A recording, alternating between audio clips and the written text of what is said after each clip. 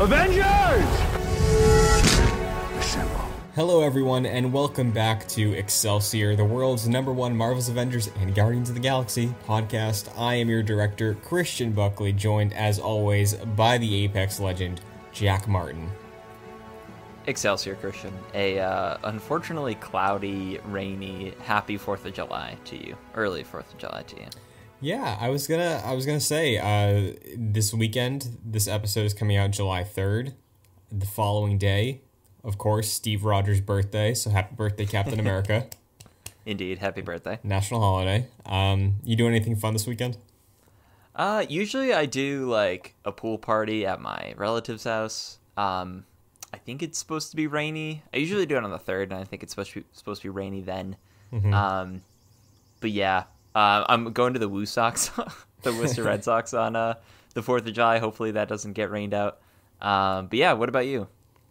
Nothing. Actually, I was thinking of potentially starting Halo 1 this weekend. I figured Halo, they got some military stuff in there. That's a good 4th of July celebration, right? Oh yeah, dude, you need to do it. You need to do it.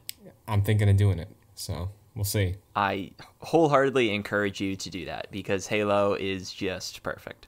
Very nice. Yeah, I'm excited. I'm excited for sure. And, I am on an Xbox Series S right now. I picked one up, and I've been tempted to double dip on Avengers. I don't think I'm going to do it because I'll just wait to get the next-gen Avengers experience when I do get a PS5, and then I carry my progress over. But I have been tempted, Jack. I've felt Mephisto making deals with me in my mind.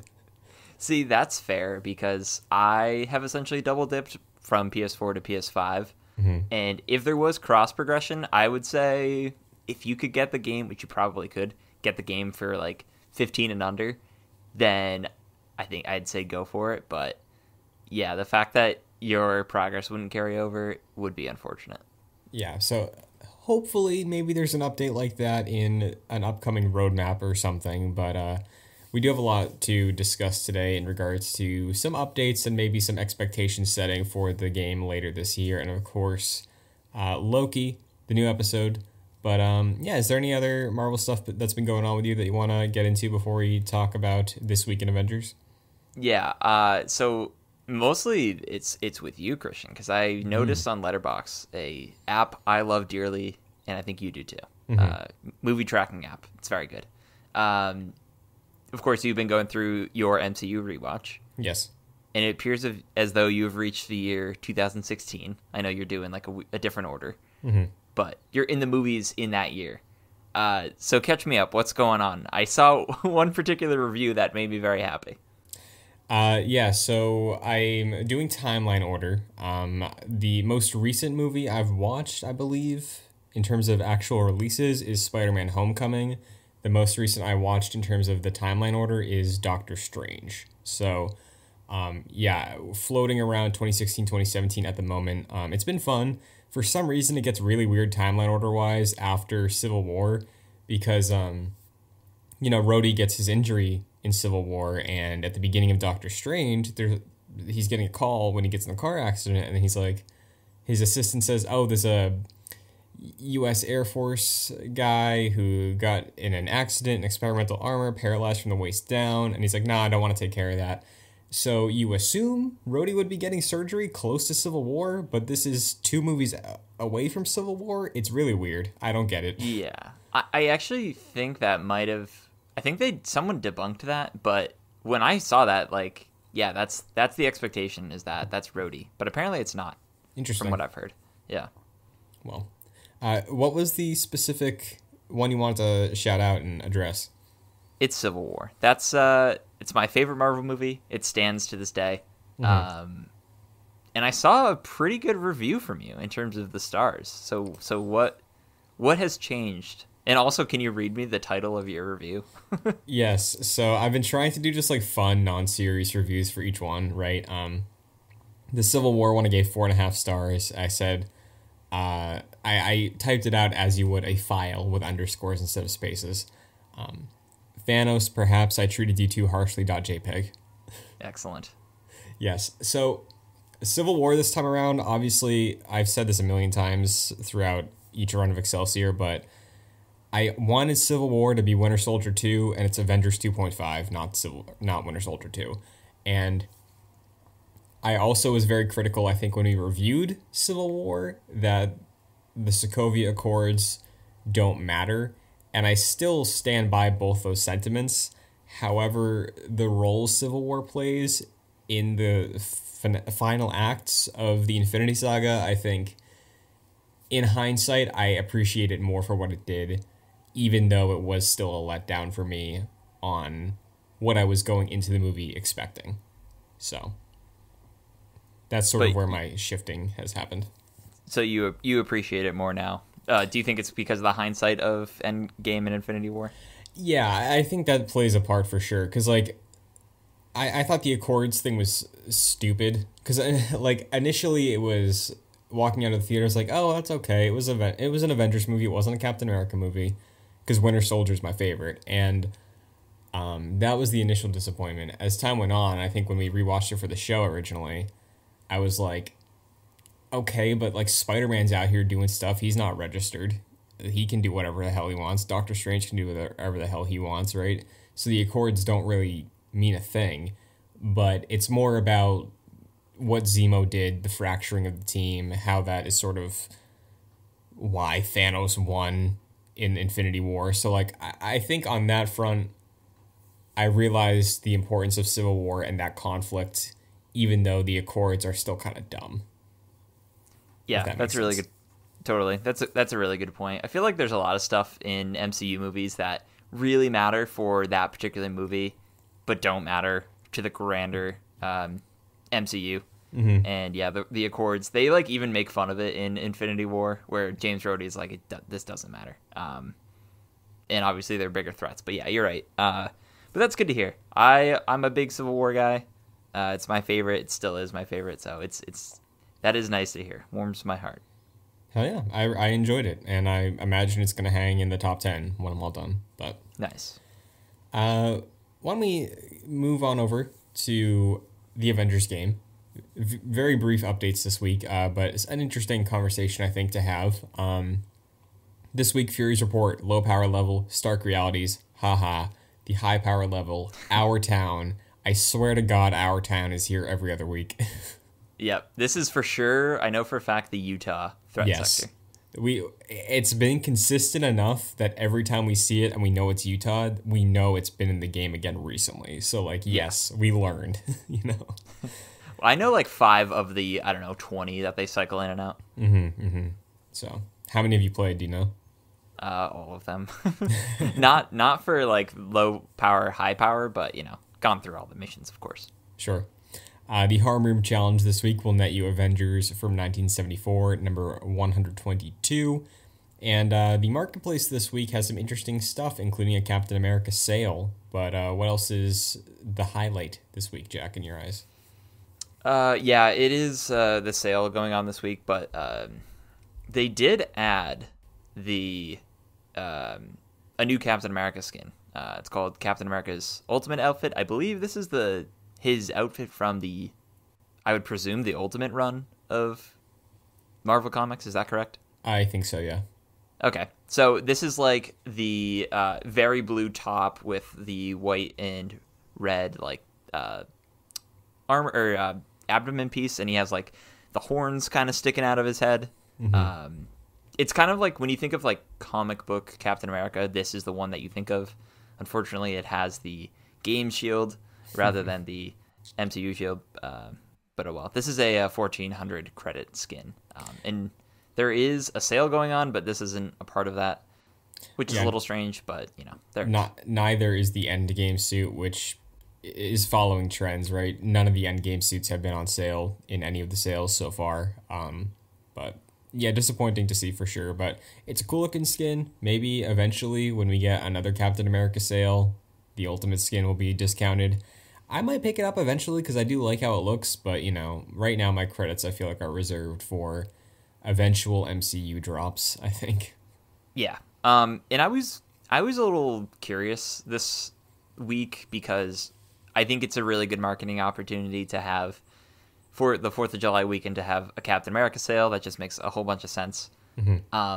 But I'm curious why they didn't release the Thor Endgame skin like when the Captain America skin came out, and release the Captain America Endgame skin for this week for the 4th of July. I feel like that would have made a whole lot of sense. Maybe it's because the Thor skin is still being worked on. I don't know if that's the case or if it's already done and they're just messing with the schedule, but it is a little strange to me, at the very least, that the Captain America Endgame skin didn't come out this week. It is cool that they did the Ultimate skin coming out this week, but I feel like the main draw would have been the Endgame skin. So scheduling, for me at least, is a little interesting. Sure, and we can talk about this now, but last week on the Friday dev stream, they were asked about the MCU Thor outfit, and they said Thor is getting an MCU skin, but it's not the next MCU skin to drop, which is baffling considering everybody else got one already from Endgame that was in Endgame and is also in the game. And Thor is the last remaining character that doesn't have one yet. They said he is still getting an MCU skin, but the next one will not be Thor's MCU skin. So people are speculating that next week, Black Widow's coming out, that we will get another Black Widow skin in the game. Do you think that's realistic for next week? I would expect that, yeah. I would expect the new white Black Widow skin, because we already have the Avengers Endgame Black Widow skin, which is like her black outfit, and I think if you do the new updated black outfit, it doesn't really set itself apart to be the new big drop. So if you do the new white one, which I've seen in posters, that's kind of what I'm expecting, and I think that would look great. So it makes sense. Like, I'm sure they wanted the Black Widow skin that they're going to release probably to be out in May. Obviously, the movie was delayed. So yeah, I think this is just like a wrench in their skin plans, because I'm sure they wanted Thor to be like next week or very soon. But yeah, they gotta do the marketing synergy. So I bet it's Black Widow. Yeah. And not to beat a dead horse, because we kind of talked about this before, but especially now, if Black Widow's getting a second MCU skin before Thor gets his first one, like, considering the conversations you and I and the community have been having about the accuracy of the suit look of the character in the MCU to the game look of the suit, like, I feel like expectations, the further and further we get out without a Thor skin or seeing a Thor skin, are just going to be set higher and higher for, is it the right hair? Is it the beard? Some people are saying at this point they need to see Stormbreaker. Like, do you think that we're just going to keep getting expectations rising? I mean, yeah, it seems that way. With people wanting Stormbreaker, like, obviously you're not going to get that. Yeah. I just really feel for you, Christian, because that's your dude. Yeah. And you posted a really funny tweet this morning of like a SpongeBob background character like slamming his hand into the ground. It's just so perfect, and I really feel for you. Thank you. Mentioned the Revenant skin. Well, hey, now there's a good Revenant skin in Apex Legends. Yeah, I got to get on that. So at least there's that. At least you're eating good elsewhere. But you know, this is the McDonald's, and Apex for you is like the Burger King. I don't know if that's a good comparison for you, but in my mind, McDonald's is the number one. Burger King's like the number two. I would say Avengers is my Wendy's, and then Apex is my McDonald's, where I only get it occasionally, but when I do, I love it. There we go. You know, yeah. Wendy's is consistent, doesn't disappoint me. I know what to expect. It's like you're getting. Yeah. It's like you're getting the new, you know, chicken nuggets at McDonald's when you've been waiting for some new stuff at Wendy's, you know?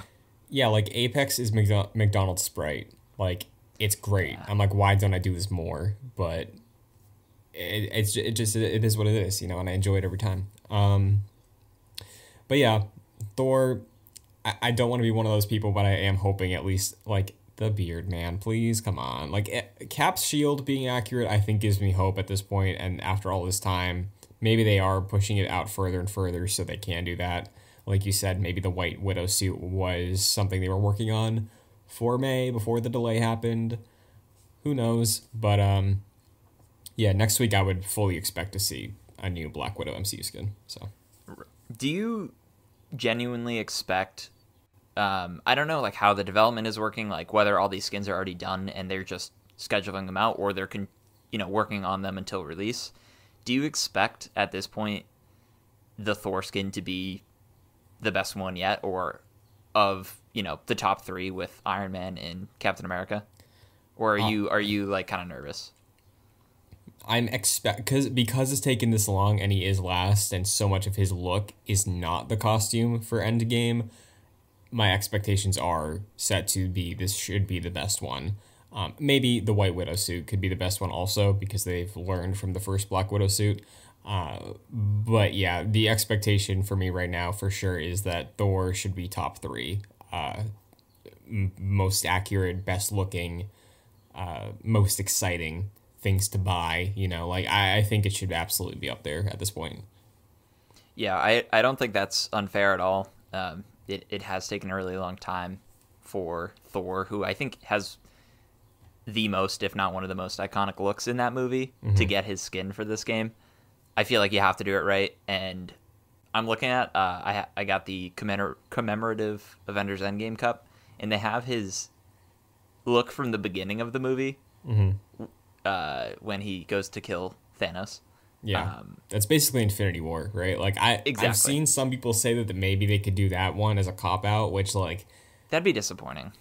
Yeah, like I'd still buy it because I like that look, but you're right, it would be disappointing. And if we're doing that, then I know it is not with that suit, but just throw the eye patch on or something so we can have some sort of thing, because he wasn't wearing that and wearing the eye patch, but it would still look cool. I just want to be happy with whatever we get, man.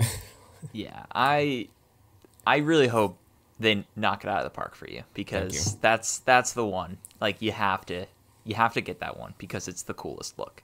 Yeah, there hasn't been a good Thor drop since Unworthy, and I'm growing to dislike Unworthy at this point because I just see it every single time I load that game up. I'm like, your hair is bleach blonde, man. It looks like Thor 1. It's weird. It's a weird nitpick, but I need a different suit, man. I need something else for Thor. Just anything. Yeah. But, well, hopefully soon. Hopefully in July. Hopefully by the end of July. Yeah, because God knows I did not buy the Razor skin for Thor. That was something. If you're working on completing that set, though, the other 4 in the shop this week are Kamala, Cap, Tony, and Clint. I don't know if Cap's Razor skin is part of the Cap sale either, but at this point, I don't know if anybody cares. So. Yeah, I'm not sure if anyone does. I think you're right. Well. Why don't we go on to some updates? Did you know, Jack, that the Crystal team is testing the Super Adaptoid Omega level threat, and they found that the ping system is very helpful. Very nice. This is a really funny. I suggest everyone go read the war table that we're getting all this information from. This is very much like a, hey, 4th of July is coming up, so we don't have much to say. And it is funny that this is well, I guess we got to say something for the updates. So that is really funny. Maybe they meant more so for the NPC characters that you could play with, because I was using the ping system with the Monica Cube event, and I was telling them to attack people, so maybe they're like, hey, that carries over. But yeah, it is really funny. It's yeah, that's not out of the ordinary, but that's good. Am I wrong, or does the Omega level threat have to be played multiplayer? I think you're right. So, yeah. Yep, you're right. So well, I mean, you can still have AI partners, right? But I'm wondering if remember how with the Monica beating the odds, besting the odds, whatever the fight is, there was the computer hack with the cube floating in the air, and you had to break it down, the generators and everything. Yeah.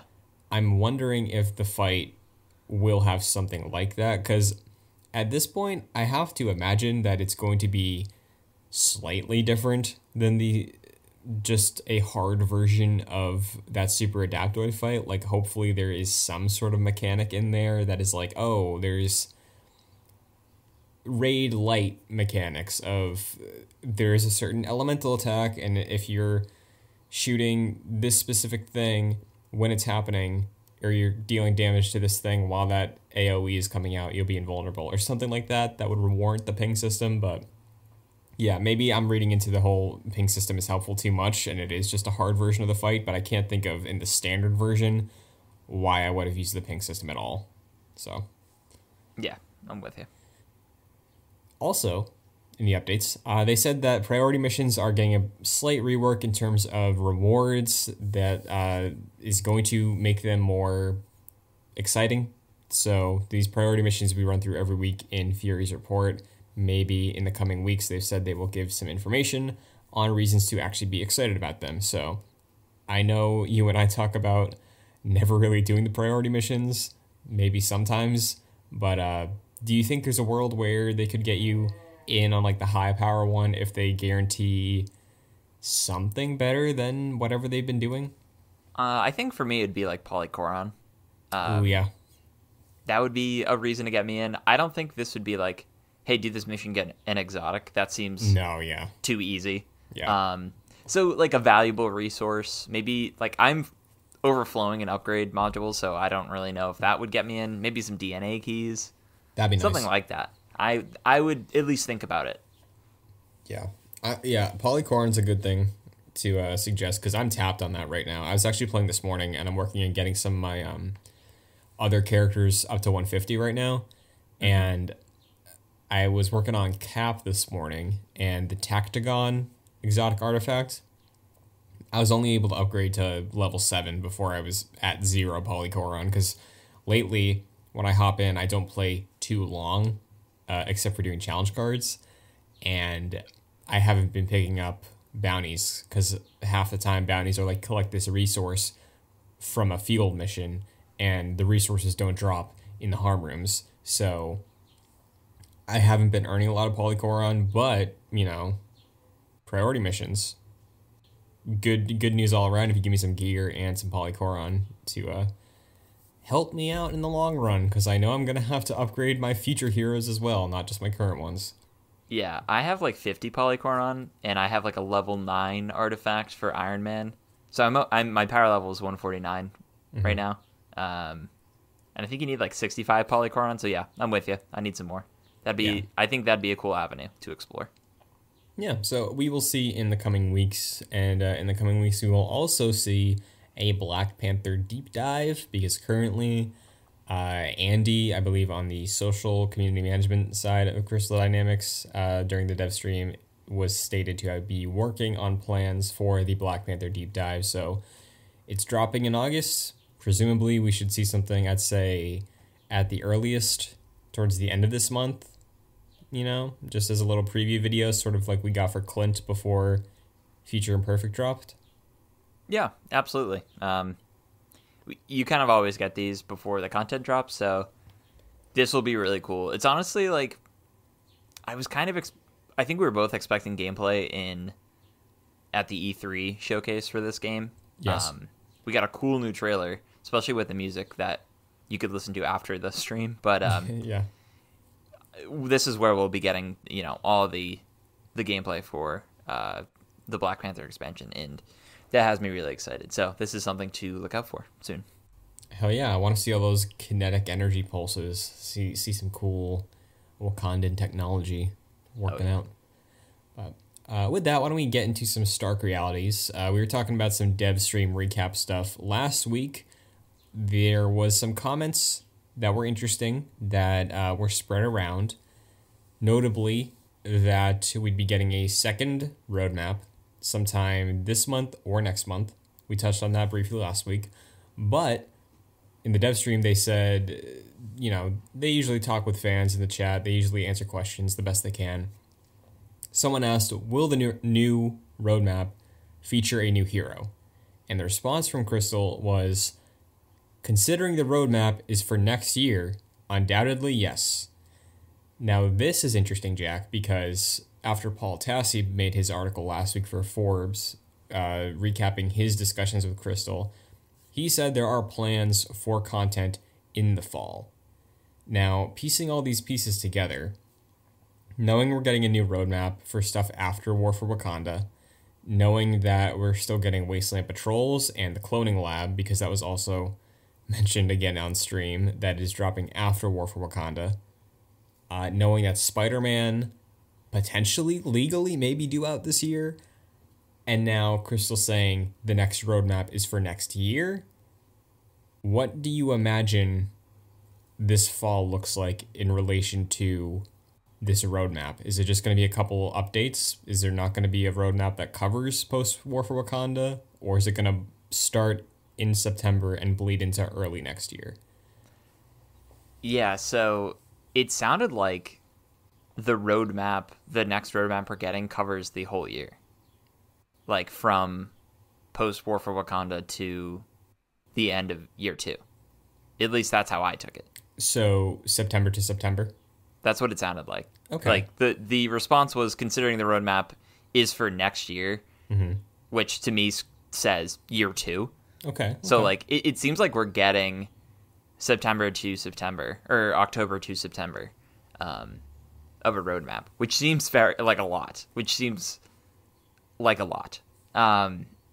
But at the very least, we will be getting stuff for the fall. I honestly was like expecting the next roadmap just to be stuff in the fall, but it seems like it's going to be pretty extensive. But to answer your question about what does the fall look like, I think we will definitely be getting smaller content updates after War for Wakanda, because that's just going to be so huge.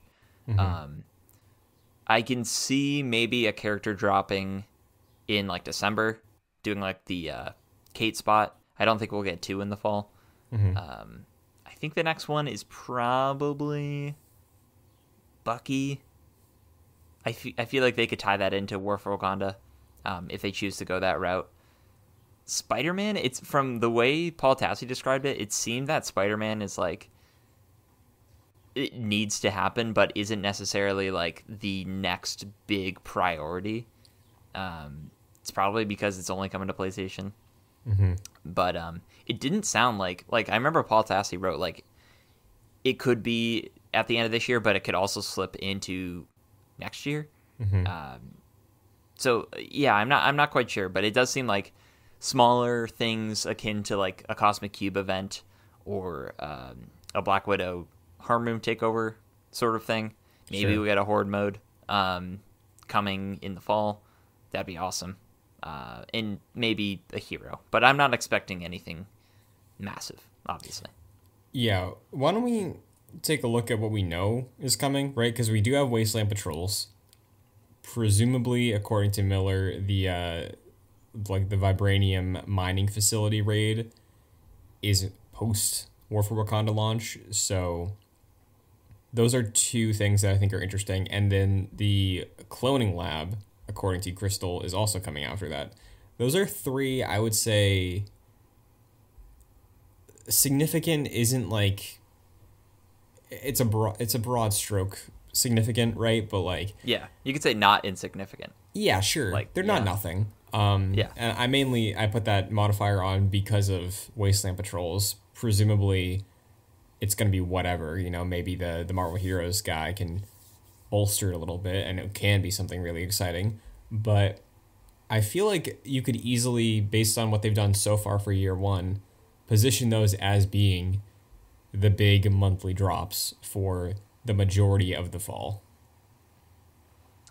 Yeah, I think Cloning Lab would be a really good post War for Wakanda drop, being like an Omega level threat and like a raid light content maybe. Sure. Like just a new diverse mission that's different from the rest. I feel like that'd be a nice continuation of the momentum post War for Wakanda. But yeah, I think the fall will, after War for Wakanda, will just sort of ride on the high of that expansion with some like smaller updates. How do games like Destiny usually do like post expansion content, like the months after that? So the way that Destiny's been doing it lately, at least, is, I'll use the most recent one for example. Beyond Light was the marquee expansion for 2020, and when Beyond Light came out, there was the story campaign, There was some post-game stuff. I believe the weekend following launch, the raid came out. And then I think around that time, the season started. And the season also had... the season was like an additional, hey, $10 and you can like progress through this pass for the season. And there was a story arc through the season. There was unique modes through that season. And that ran, I believe, until February. And then a new season started, which just wrapped up a couple months ago, I think. And we are currently in another season that is going until August or potentially the next expansion early next year because it got pushed. So the way Destiny's been doing it is seasonal storytelling with new modes, new cutscenes that drop as the weeks go on. So kind of different from Avengers, just sort of a different focus of what their support looks like. But I think that sounds more like Apex, honestly. Yeah, in the case of Avengers, though, I do think it is much more of a, hey, here's this one thing that you're going to want to do for probably a night or two for this month, and then you'll come back next month. I think with the level of investment they have for the general player base of this game right now, that is what their aim is. I don't think it's the Destiny of like, hey, yeah, every week there's going to be something new, even if it's small, but every few weeks there's going to be something notable and you're going to want to be on top of that. Like, I don't think they would do anything like that with Avengers at the moment. So what do you expect for the fall, and when do you think we get the next roadmap? Like, how close in proximity is it after War for Wakanda? So I think, I mean, the window they gave for a new roadmap is July or August for an update. So I would say... Oh, so before... Yeah, so War for Wakanda. So I think we could have something, and honestly, considering the fact that they haven't officially said the word raid, but like data mines and leakers and conversations, like a raid is coming for War for Wakanda post launch of that expansion. I think they need to get out ahead of the release and say when the raid is coming. I think that is really important because they're going to want to ride that high off of the returning players of like, hey, you just went through War for Wakanda. It's our biggest thing yet. Hopefully you all really liked it. And you don't have to wait long because 2 weeks after that's out, at the beginning of September, is the mining facility raid. And you're going to want to carry over that progress. You're going to want to take those 2 weeks to really gear up and get ready for it. Get your team together. I think they need to have a date on this raid before War for Wakanda launches if they want to keep the momentum going of the people who are coming back, you know? So that's a good call. Do you think with the deep dive with Black Panther, do you think that's when we get the next roadmap? Maybe if we do a full dedicated War Table video again, because it's been almost, I feel like, a year since we've had one of those. It will be in a couple months, I think. But yeah, I think having a 20-minute War Table where there's a deep dive on Black Panther and then an updated roadmap that just carries us through the rest of this year, and maybe have like little snippets of what's coming this year to have some B-roll for it, and then the greater roadmap that does extend into next year could just be a graphic like we've seen before with this current one. Sure. I think that's realistic if the deep dive is in a video format, which it feels like it's time for that to come back, right? That was a really cool initiative they had that they kind of just dropped. Yeah, they had before release, I think they had like 2 like War Table videos, like you mentioned, where it was someone from the dev team talking and like sort of introducing the game and going over some of the aspects, and it helped like explain beforehand what the game is, although I was still confused until I got my hands on it.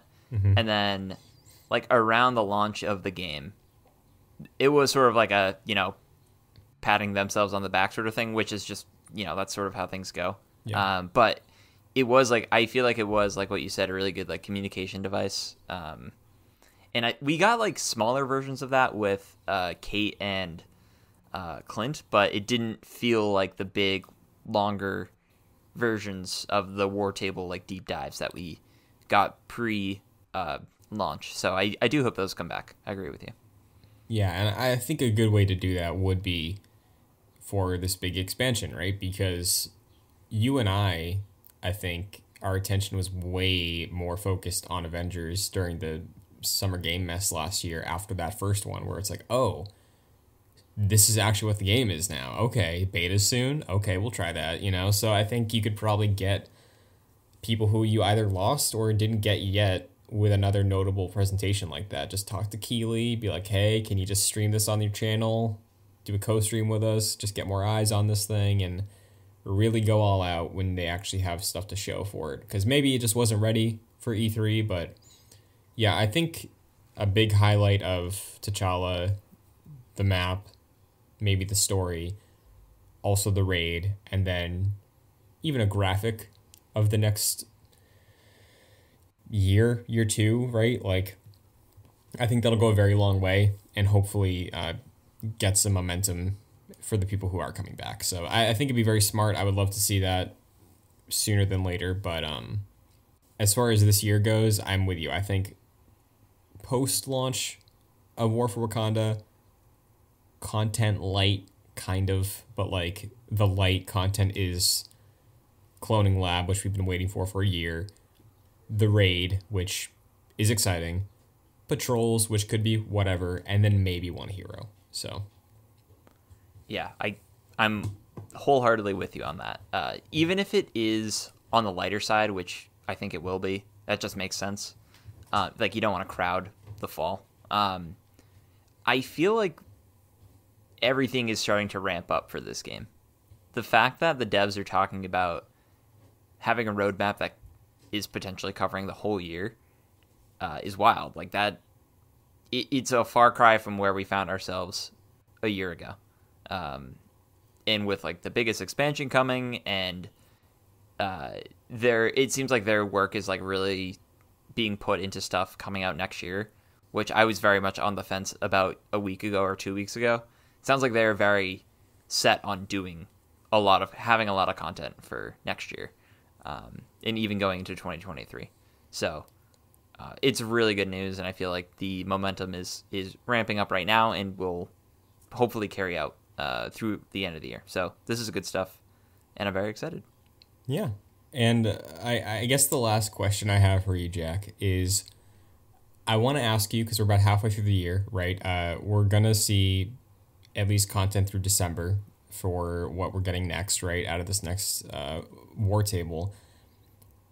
Is there going to be a point in December where you and I can look at all these new people playing Avengers and being like, we told you, you should have believed? I go back to the bet that Greg Miller has with Imran Khan about, I feel like this is a better one where it's like Avengers will be in an okay position at the end of the year, where Imran will look at the game and be like, all right, it's okay. I feel like that will happen. Okay. If Kevin Diaz starts playing this game again and like really gets into it, I don't know if that's a reality. I don't know if we're gonna be floating up as Captain America and Thor, looking down on his lowly level, I don't know, 50 Captain America power level, and saying, "We told you so." Time to run through boot camp and get caught up. I don't know if that will be the case, but that would be amazing. Yes, that I would lose my mind if that was the case, and I hope it does. And before, because roadmap could drop any day at this point. They said July or August. Before we move on, last thing. We have to bring it up. We have to manifest it. We got to make it possible. Horde mode Marvel Zombies in October. That's the only thing. Honestly, don't even drop another hero this year. Do that. That'll be perfect. Right? Christian, how many TikToks you making about this? I made one the other day, and that was my first one about the Horde mode. So you got to pound it on. I say. Okay. Because I'll get on that. That'll get us the Horde mode, I think.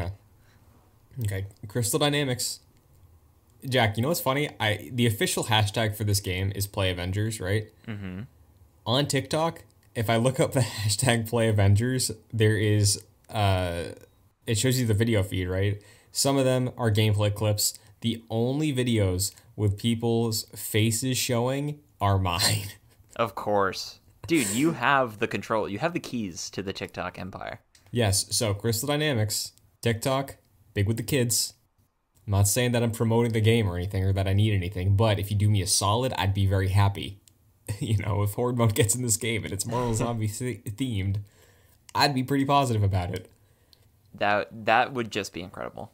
Yeah. I at the very least want a jack-o'-lantern in Halloween, but I think shooting for the fences, Horde mode, I feel like if we get a basic Horde mode, that'd be great. Yeah. Sounds like a good addition.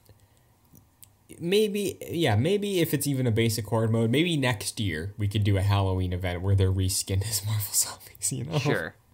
I feel like year 2 Marvel's Avengers is that's gonna be quite the year. It had its rookie year.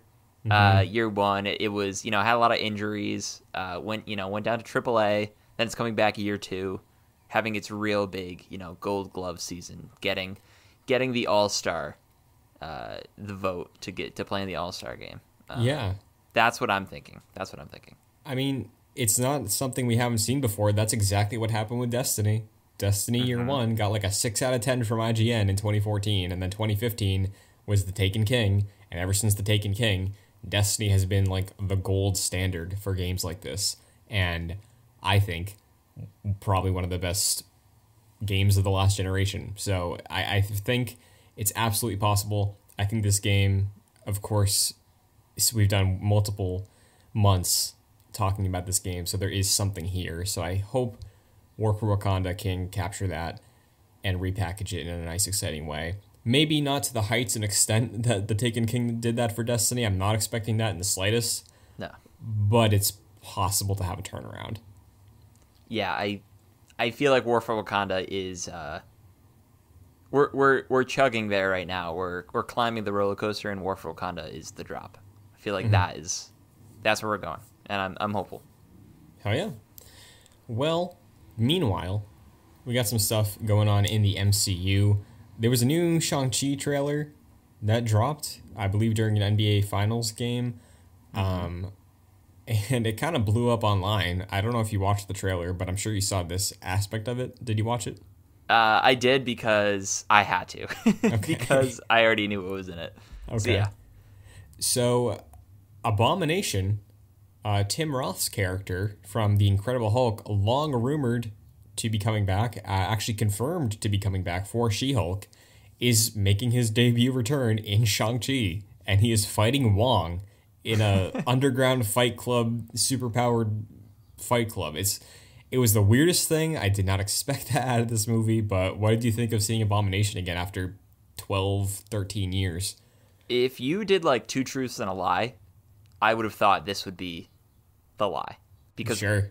Why would Abomination be fighting Wong in like a fighting ring? This gave me vibes of the Detective Pikachu movie when they went to the fighting ring.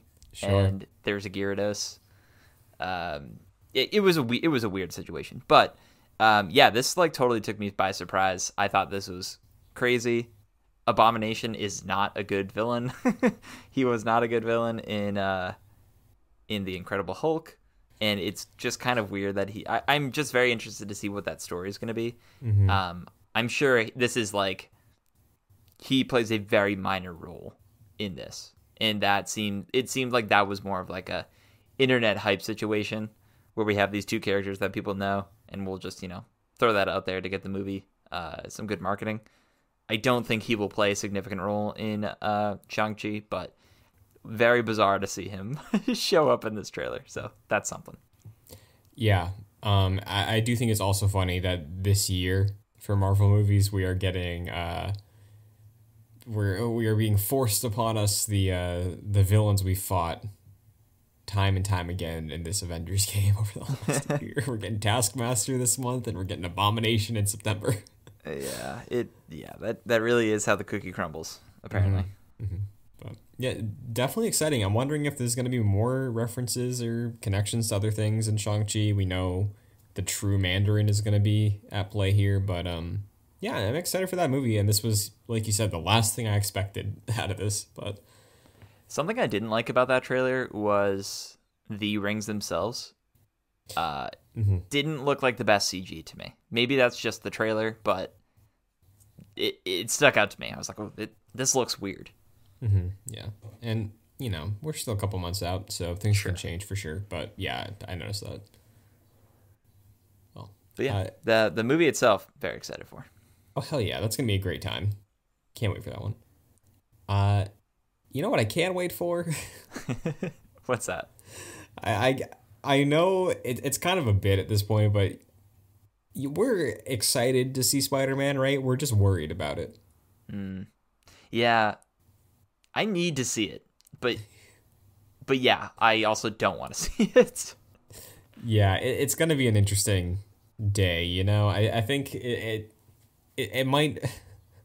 Worst case scenario, it's gonna be a mirror of the December where we all saw The Rise of Skywalker. Dude, I was just about to ask you, is it going to be that December? Because it's coming out around the same time. Yeah. I mean, for me, I came out of Rise of Skywalker having my expectations met. Sure. And I was like, you know what? That was fine. I know you and Mike Connors and Pat Maroney were not so pleased. Yeah. But yeah, I was just going to ask you, is it going to be like that? So I'm glad our heads are on the same page because, oh boy. Yeah, well, honestly, kind of an exciting thing, or something that I liked from one of the leaks of this movie. There has been some merch coming out, so people be careful now. The Lego sets are coming for you, but through action figures, Lego sets, Funko Pops, we have some new suits revealed for No Way Home. I keep wanting to call it Far From Home. Yeah. They messed me up with this naming thing, man. It's weird that No Way Home is after Far From Home. It's a weird thing. I get it, but it's weird. I know this is the last time they're using home, or at least it seems that way. Like this, they're doing this trilogy and then they're doing stuff after it. Mm-hmm. It's got to end, and I'm glad it's ending. It's too much. Mm-hmm. Yeah. So, why don't we discuss this a little bit? I'm sure you saw some of this, right? You saw the suits at least?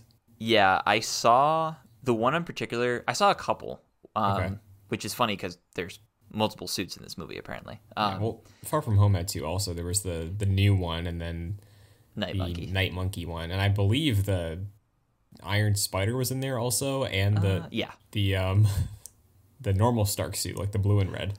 That's right, yeah. So I guess it's on par for what they've already done. But yeah, they have the one I saw that I think looks really cool is a Spider-Man suit integrated with Doctor Strange's suit.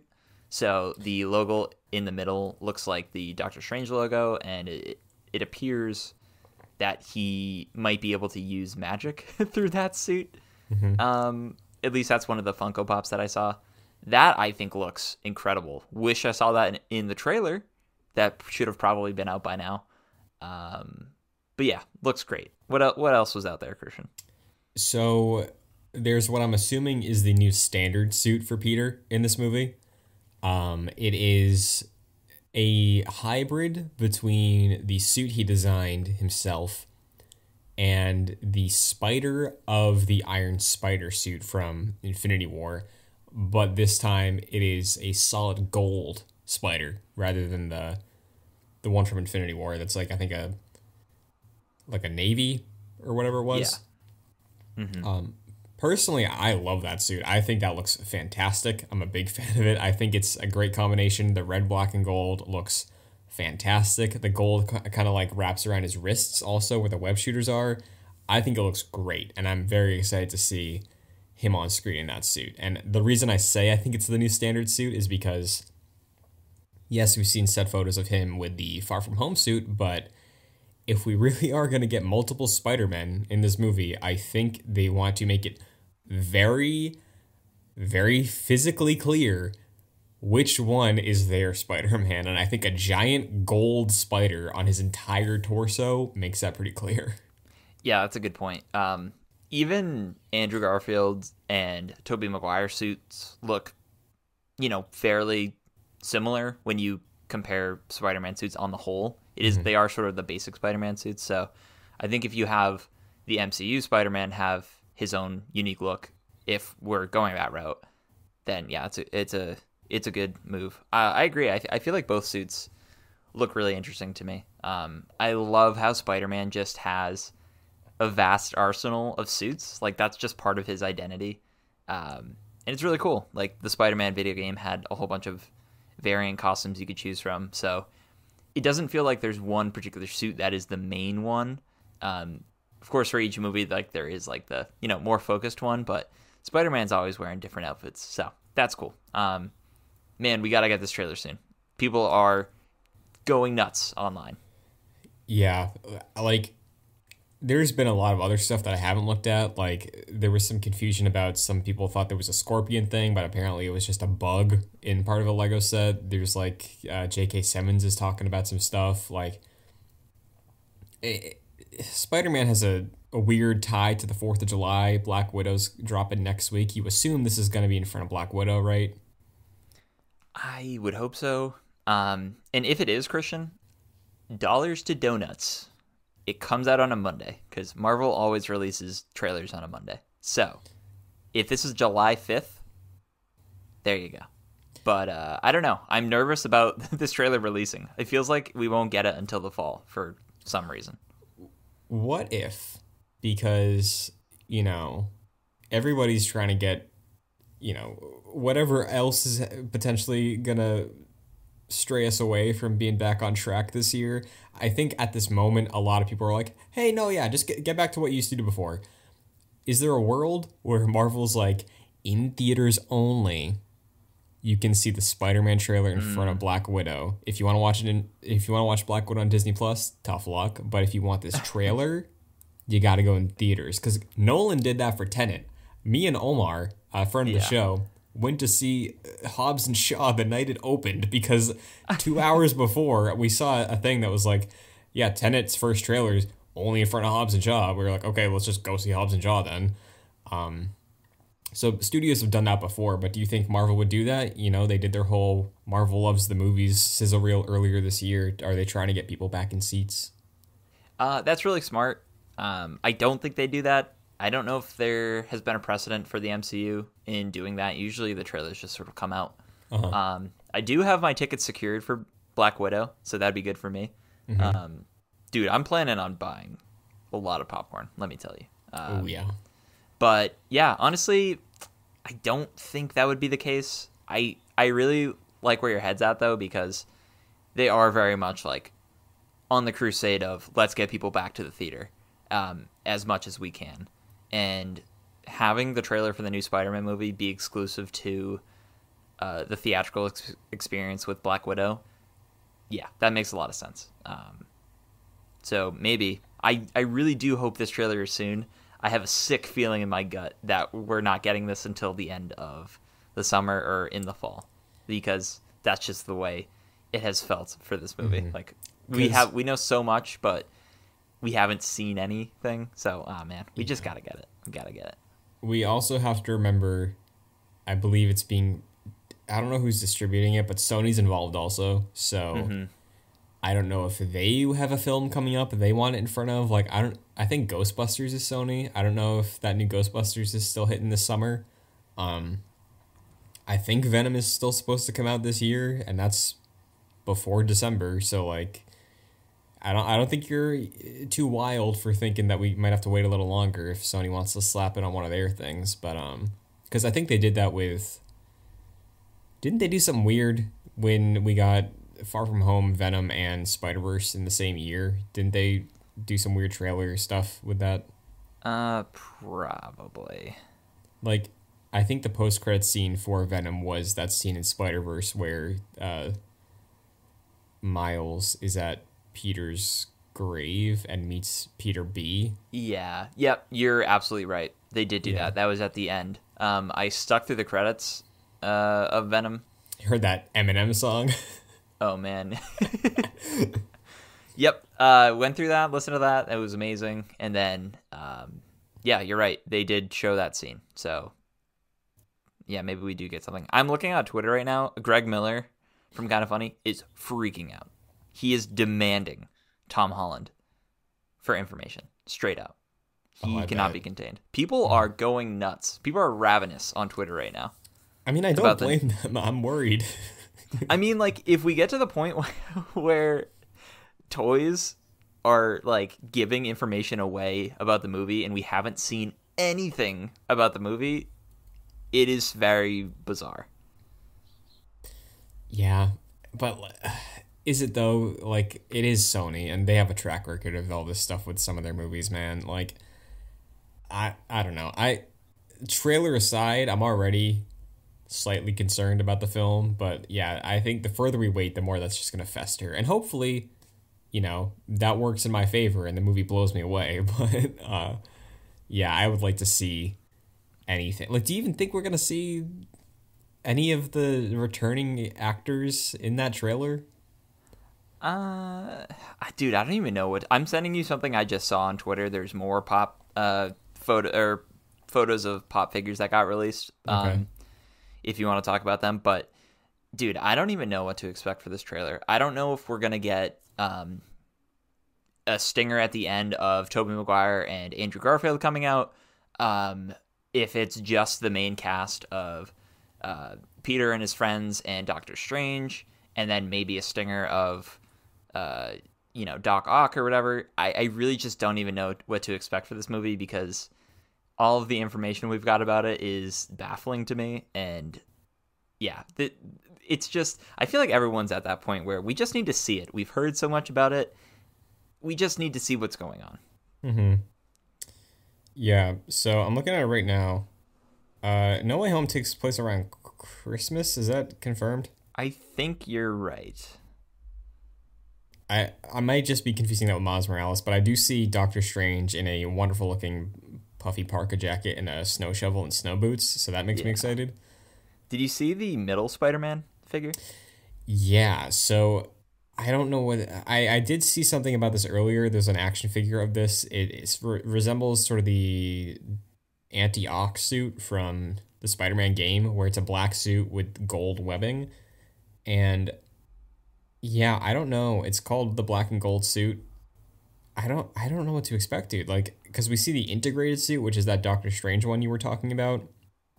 Looks like he has magic web shooters. Yeah, there's some interesting stuff in this, and yeah, I'm excited to see him team up with Doctor Strange. I think that's gonna be a fun combo, but I get why people don't want him to be tied to anybody anymore. Yeah, I feel like now that we know that this is a trilogy and he's had a mentor for each movie, like it or not, that's continuing now with Doctor Strange.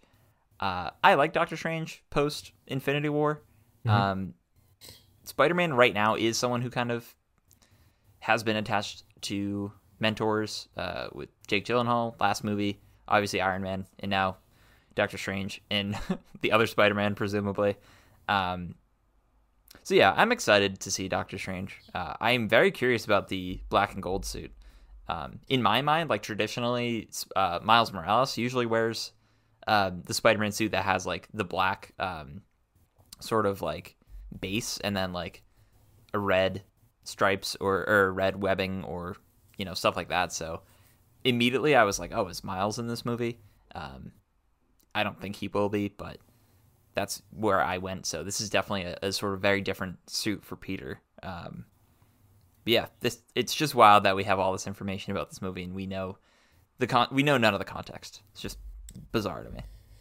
Yeah, and one of the other pops here is also Ned, and that reminded me there were rumors that he's going to be Hobgoblin, right? Like this movie, man. Like we need to see something by next episode. We should at least have a teaser trailer to discuss, please. Dude, I don't know. I don't want to get my hopes up. Like, I would love for Monday to wake up. It's the extended holiday. Everyone has Monday off. That would be such a treat to just wake up to Spider-Man Far From Home trailer. Like that, we need it. Like Shang-Chi already has 2 trailers out there. Can we get a 15-second trailer for Spider-Man? Christ. No, Jack, because remember, there are 2 other Marvel shows and another Marvel movie dropping before Spider-Man. We haven't seen anything from Ms. Marvel, anything from Hawkeye. Those are Marvel Studios. Those aren't Sony partnerships. Marvel Studios cares about Marvel Studios first. I know. It's so bizarre to me. Like, typically, like with stuff like this, like you focus on the one project that's coming up and then you go to the next one. But you're right. There's like multiple projects in very close proximity to each other. So you kind of have to do all the marketing pretty much at the same time. So yeah, man, we need it. We do need it soon. I hope we get it soon. I'm worried it won't be till the fall. But dude, if we can talk about that next week, I would be very ecstatic and nervous. Yeah. Well, at the very least, we'll probably have Black Widow to talk about. Do you know what time you're seeing that at yet? I'm actually seeing it on a Saturday. So okay, next episode, yeah. next episode though. Right. Yeah, because are you seeing tickets. It? Okay. But yeah, I think I'm gonna try to hit like a matinee on that weekend or something. Nice. So yeah, but that does it for MCU talk right now. Well, MCU news. MCU talk is continuing with Loki episode 4. Leading the charge, spoiler free as we normally do. Episode 4 of Loki, picking up where we left off with Lamentis. 12, 16, yep. 4. Yep, one of those numbers. Exploding. We pick up there. What did you think of this episode? I loved it. I think it's my favorite so far. It's just, I feel like it was a really great continuation of last episode was more of a character focused story episode, and you know that continues in this episode. But I feel like episode 3 was a really great setup for what we get into in episode 4, and episode 4 just blows the lid off of this whole show and is really like cementing the idea of, man, this might be the best MCU Disney Plus show yet. I love WandaVision, but this is like really creeping up on its tails, and I agree with everything you've been saying so far about the show being incredibly focused, and I feel like that has continued with this episode. So yeah, what did you think? Yeah, I really, really enjoyed it. I loved everything that happened in this episode. I thought there was some excellent tension, very well shot, directed scenes of the mysteries unfolding that we've been dealing with so far. And again, I think it's because of that focus that we've talked about the past few weeks. And I would be surprised because we have 2 episodes left at this point. And it feels like we could really still have a lot to discuss with this show. I would be surprised if by the end I don't think this is the best Marvel show. I think at this point in the series so far, I think it is better than the respective point of WandaVision or Falcon that we had, whatever proportional number of episodes in we were to either of those, right? Like, I just think it is such great payoff. It's developing a character in a very intimate way that we haven't really had a lot of emotional development of, or if we had in the past, it was spread out in the background across a decade. The focus of specifically this character becoming okay with himself and also just cracking open the idea of the multiverse even more, and just that mystery that I think is really great about WandaVision, but kind of faltered a bit in their execution, is pretty flawless here because it keeps you guessing and we get answers pretty quickly, and that is continuing. So yeah, I loved it. I thought it was a great episode. Why don't we dip into spoilers? So yeah, to bounce off what you were saying, I really liked your idea of comparing WandaVision to this in terms of like where we end up, like episode count. So this is like what you were getting at. This is like where we get the flip in WandaVision, where we know that Agatha is like the bad person, and like that's the end of this episode in a way. And I agree. I feel like the mystery and the answers we get for this mystery that has been built up is so much more satisfying than the one in WandaVision because it was almost expected in a way. And this one, obviously, you nailed. But this one, I think, was a lot more surprising and fulfilling in a way where now we don't even know what to expect going forward, where we kind of did with WandaVision at that point in the show. But yeah, this has just completely flipped the show on its head, and it's brilliant. I love it. Absolutely. I will take my 10 seconds of gloating right now. Yeah, you nailed it. Yeah, timekeepers don't exist. They're completely fake. I think you suggested Wizard of Oz as a comparison. I think I did. So very well done on that comparison because they were literally animatronics. I thought that was great. The second we saw the timekeepers at the beginning of the episode and there was all that fog and like showboatiness, I was like, this is a Disney ride. This is not real. There's no way that they are real. Yep. Because I think leading the episode with finally having visual evidence after all these weeks when I'm like, there's no way in hell these things exist. I think they were trying to get me to still surprise me, or like people who were on my side. But I was not buying it. And then, because they had like the weight of like the fog and like the red in their eyes, and it was like when I saw that, I was like, oh, so they are real, and yeah, they got me at least. Yeah, because I think for how minimalist the TVA is, I was like, this is too much for the people that created the TVA. Like, there's no way that this is a real thing. Like, I got Mandarin vibes, like overproduced. Very, very trying to sell you hard, and I was having a bit of doubt, but when that fight scene happened at the end and then the robot head came off, I was like, nailed it, knew it. So that was fun. It was a good reveal too. And I feel like it is one of the better like bait and switch reveals in the MCU, at least for now. Like, we don't know the culmination of like who's actually running the show, but just to like have the answer from Sylvie cutting off the head of one of the robots and then being like, well, what is going on? I love how we have a week to sit with that and we don't know what's going on. And I can't even, I think people like have gone to the conclusion that maybe Kang the Conqueror, we've talked about it, is running the show, but I don't even know, which I think is the best. So yeah, sure. This episode's nuts.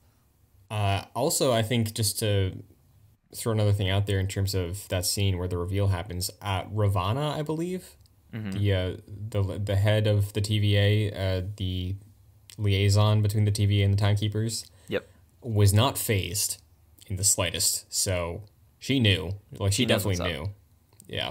Yeah, and the episode ends before like the end credit of Sylvie talking to her and being like, "Tell me everything." So I fully expect next episode to be going to Planet Loki and then Ravonna telling Sylvie what is actually, like, who is actually running the show. Yeah. I think, like, I could see it be Kang the Conqueror, right? Because we know he's coming into play with Ant-Man. And there was that very interesting theory that the TVA was that city in the background in the quantum realm, right? Mm-hmm. Again, I feel like I hear that and everybody's so on board with that. I'm like, this is Mephisto again, man. Like, I don't think it's going to be that clear and cut. I really don't think Kang the Conqueror is going to show up next week or even be alluded to. I think it's going to be probably some weird side thing, like, oh, some cosmic entity and we don't have a face or name to it and people are going to be upset that they didn't get an answer. But, like, I don't know if this show is the place to have that answer, right? Yeah, because I feel like there's 2 episodes left. I feel like we wouldn't get the head honcho like next episode or maybe at the very end. That would, if they do the Kang the Conqueror route, I feel like that would be a Darth Maul at the end of Solo situation where Ravonna like talks to him like off camera and be like, see you in Ant-Man and Quantumanium, because he has to be in that movie, right? Like, so yeah, it would seem like a very minimal, like, hey, he's the leader, we'll deal with that later sort of thing. Yeah, and personally, like, I think the internet is still getting used to multiple season serialized weekly television again, right? Mm-hmm.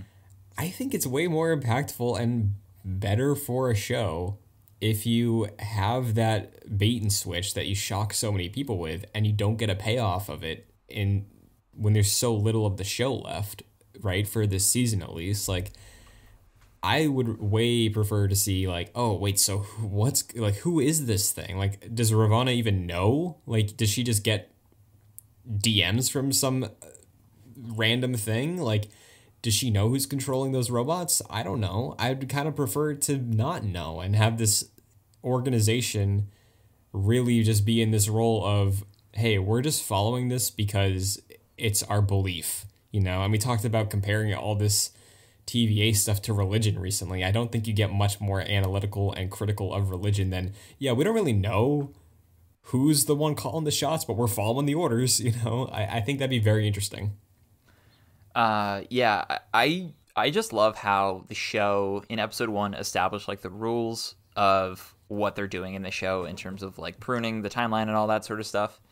And then now we're in episode 4 and like, you know, we're like 2/3 of the way in the show, and that has completely like flipped on itself. And it's like, well, that's not necessarily the case.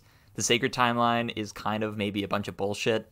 And like we just don't know what's happening. It seems like, in my mind, the person who is running the show is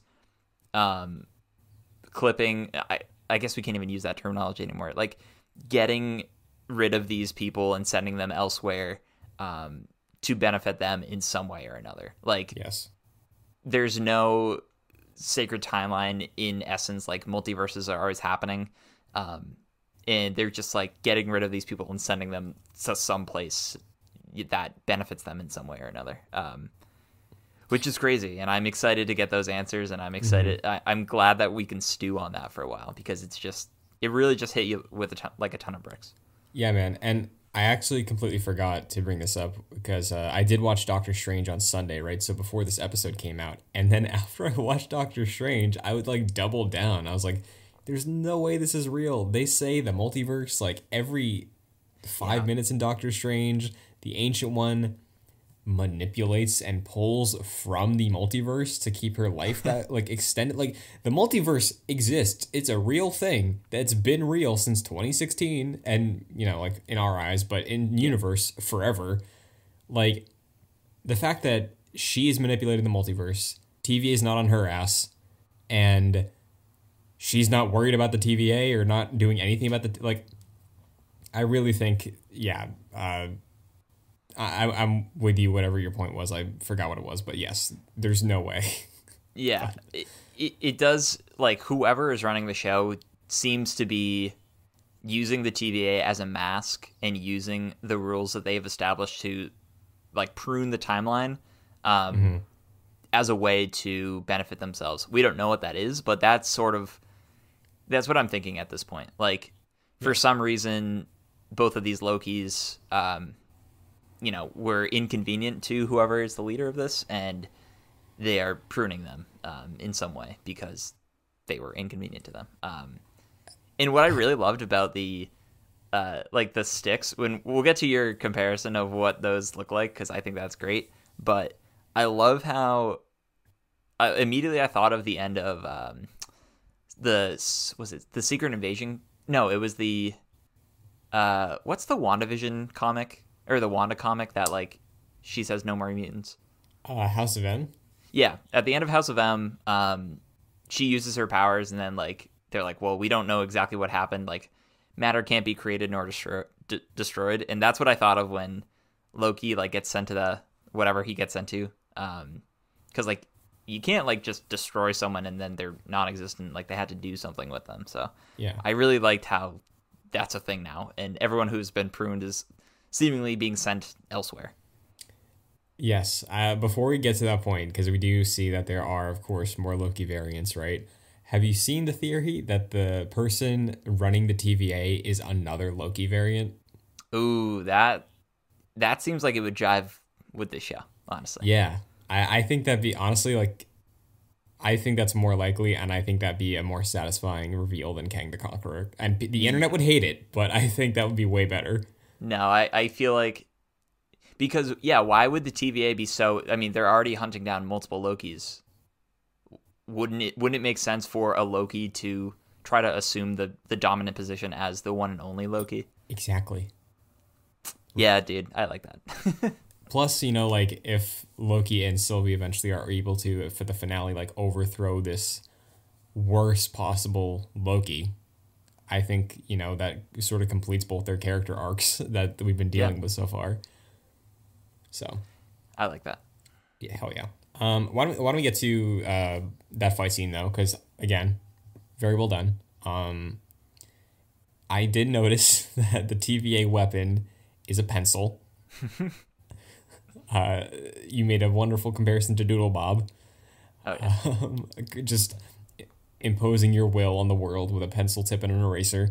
But yeah, I noticed that during the show, during the last episode, during that fight scene in the blue room with the timekeepers, and I was like, oh, that's so cool. I feel like I'm late to the party on this, but yeah, nobody realized that apparently, but it's neat, right? It's a natural, cool, fun idea for this group of office workers that are literally rewriting existence.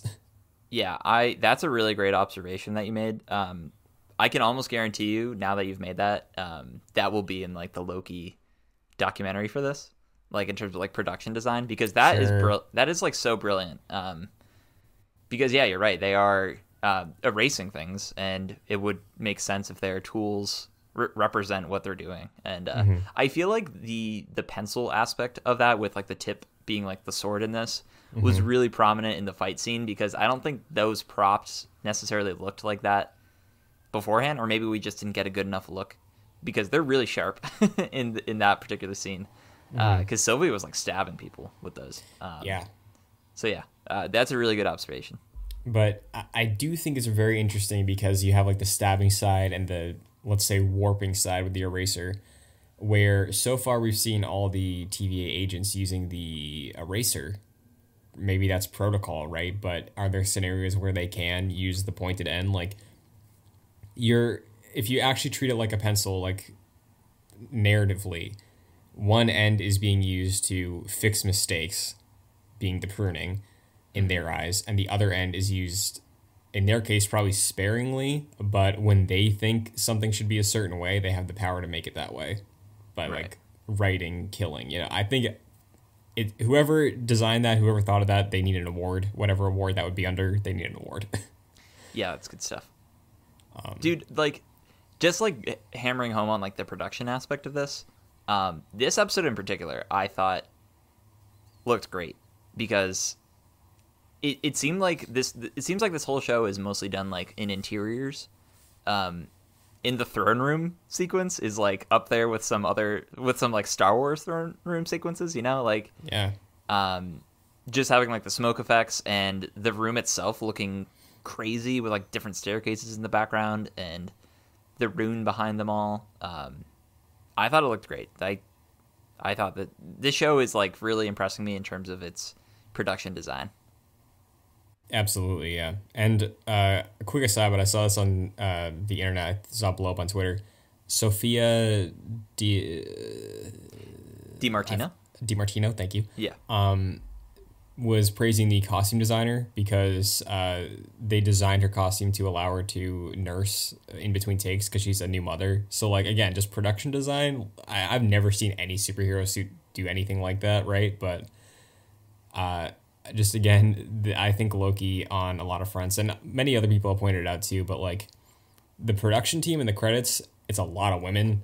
Like, I think predominantly women. So Loki, I think, so far is the most commendable in terms of just a lot of aspects of production. Like, WandaVision, I think, is still really impressive by doing the different decades and the studio audience. It's an achievement, but I think Loki so far is just very, very...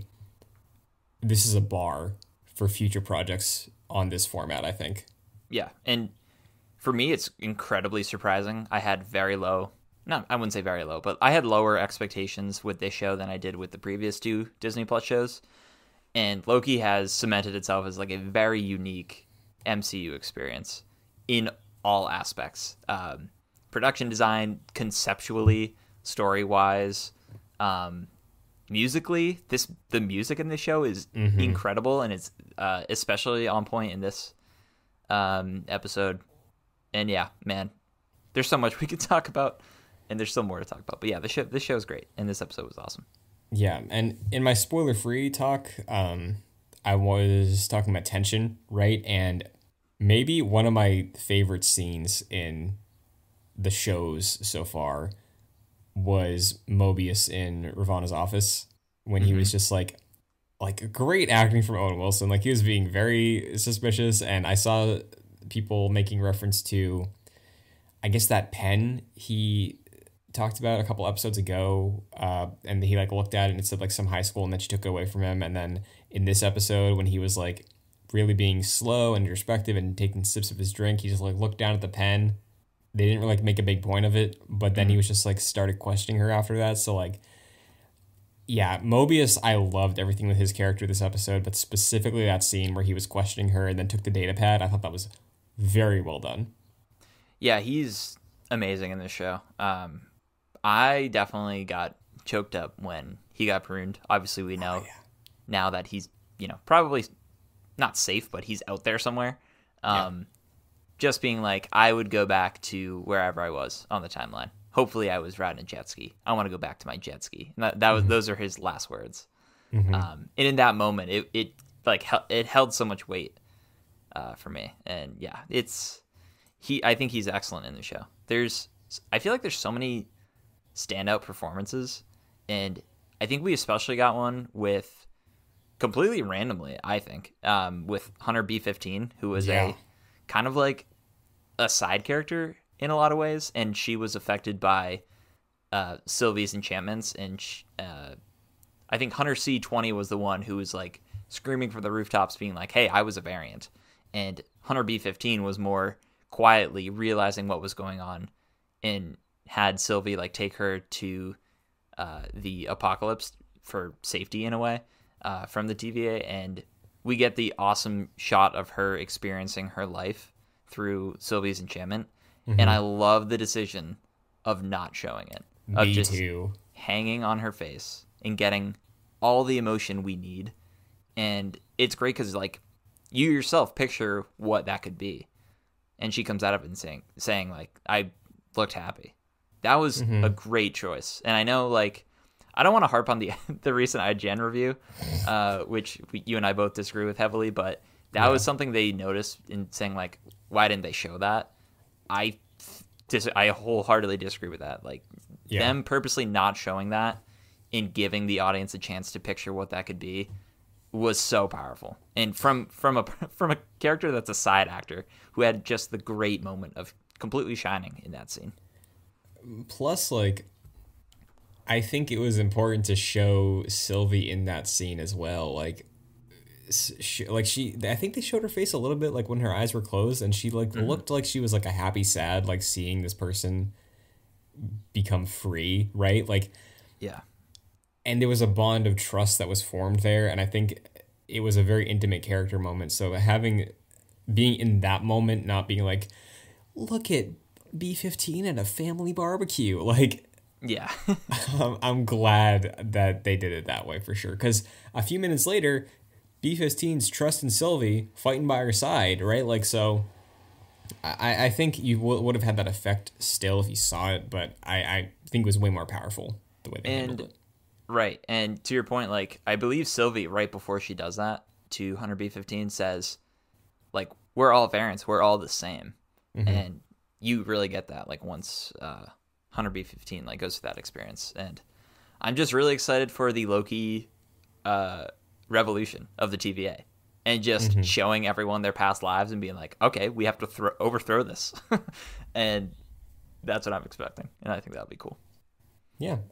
So why don't we get into that a little bit, and then we can like speculate for what's next. But quickly, I think we have to shout out Lady Sif making an appearance once again, Jamie Alexander. Dude, I freaked. Did not expect that. Apparently, she's going to be in the Thor: Love and Thunder, which I forgot about.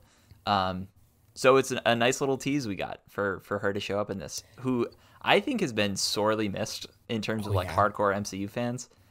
Because she just like, I think she went over to Agents of S.H.I.E.L.D. and once she crossed over to that plane of the of Marvel, she was just like shunned. Not really, but like she just wasn't in the MCU anymore, which was sad with Thor continuing. So I'm glad she's back now. Yeah, because like Sif I thought was great in both Thor movies. I thought she was a highlight. You know, I thought she was the best of Thor's friends. And I think there was a scheduling problem with her for getting into Ragnarok, and I'm glad that happened, because I'm convinced if she was in Ragnarok, Taika would have killed her with the other three. So yeah, I'm truly hoping the title of the movie is called Thor: Love and Thunder, If we get this crazy love, I don't know, hexagon between like Thor, Sif, Natalie Portman's character, and who am I thinking of? Who's now the king of Asgard? Valkyrie. Yeah. It seems like it might be going in that direction, which would be really funny. And I would hope for at the end of that movie, everyone just hates Thor,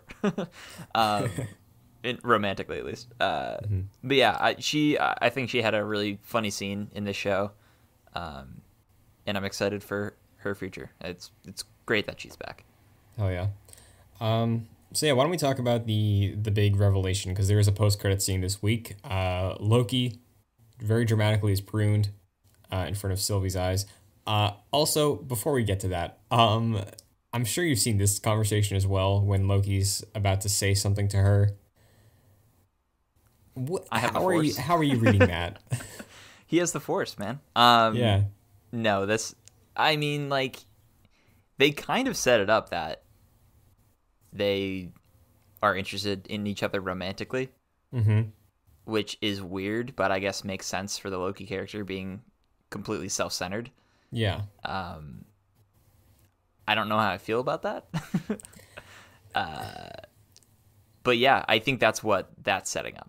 I feel like it's very much like the Rise of Skywalker situation, but in the Rise of Skywalker, Finn was gonna say to Rey that he had the Force. Yes. I don't think there's an alternative in this show. I feel like he has to say he loves her. I was truly expecting he was going to say, "I care about you." Oh, okay. Right? Because he's never said that to anybody before, and he's never shown that to anybody before. Like, maybe at the end of Ragnarok, but at this point in time in this Loki's life, he's never shown any care or love. And the show is about him accepting who he is. Sylvie is a Loki variant, so on a narrative level, like, really stepping back, him saying he cares about her or loves her is him accepting to love himself in a way, right? So, yes, I do think there is some tension for sure. I don't know if it's weird because it is, like you said, it's a Loki, and of course he loves himself, or he would love to love himself, right? Sure. But yeah, I saw a lot of heated debate about it, and I think people are maybe getting a bit too worked up about it if it actually is going to be that, because it's like, it's Loki, man. Like, yeah. Yeah, like, it makes sense with his character. Obviously, this is a very conceptual show, so this is something that's, like, kind of new.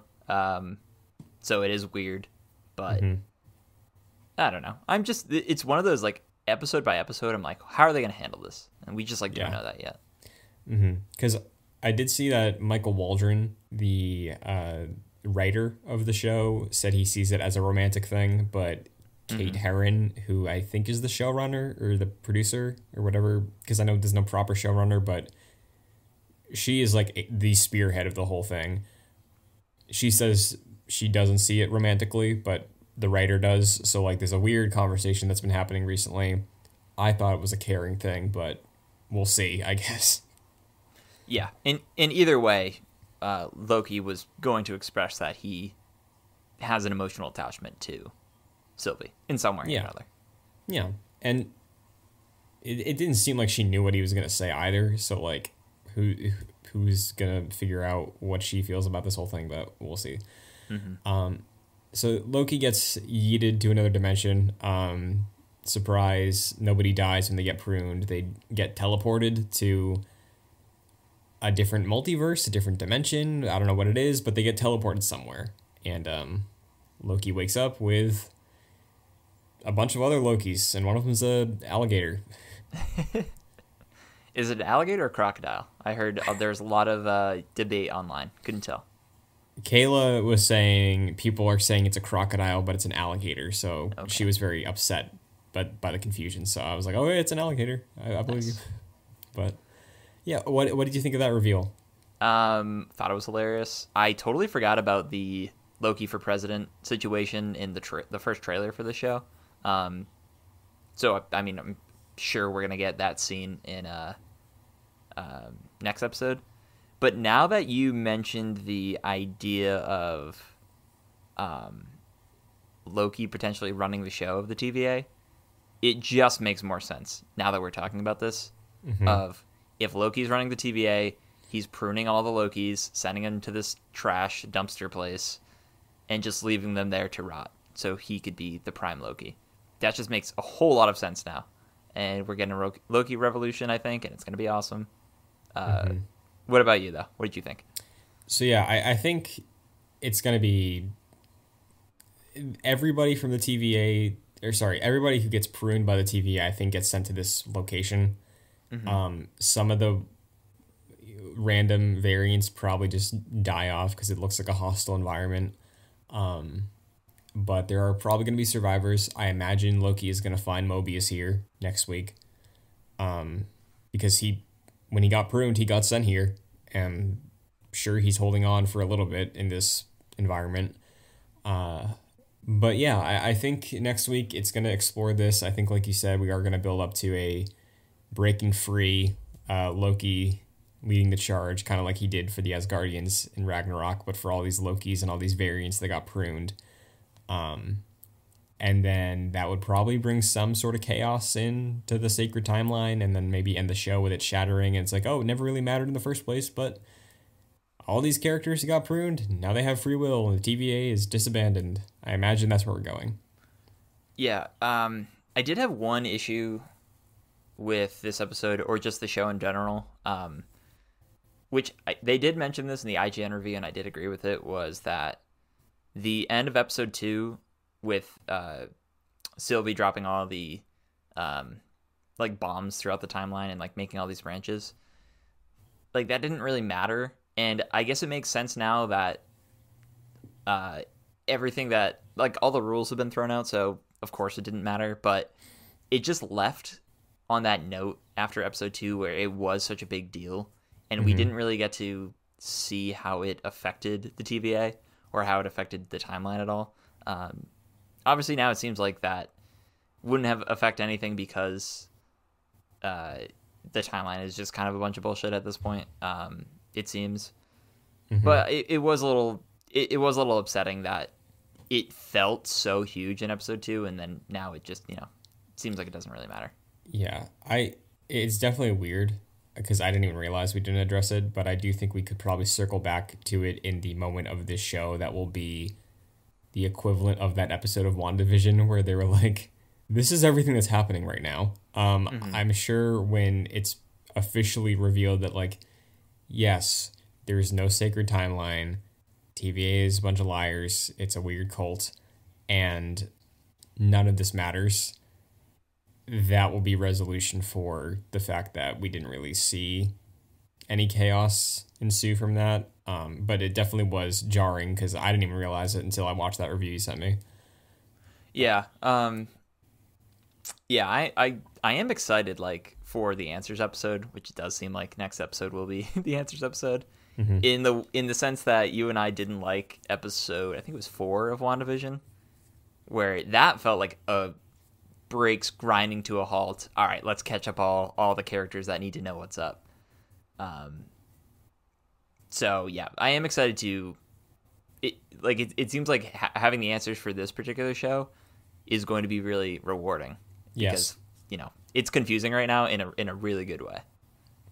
Definitely, yeah. So I'm with you. I'm excited to see the reasoning. And because I also don't think we're going to get all the answers the way that WandaVision kind of gave us all of them. I don't think we'll get that here. Yeah. I think we'll get enough, And then, yeah, I think we'll have a good understanding. For sure. Do you think, this is my last question, I guess, in terms of this weird dimension that has a bunch of different Lokis in it, and presumably the other people who are pruned, do you imagine we will see variants of familiar MCU characters on this planet next week? If we do, it would be thing.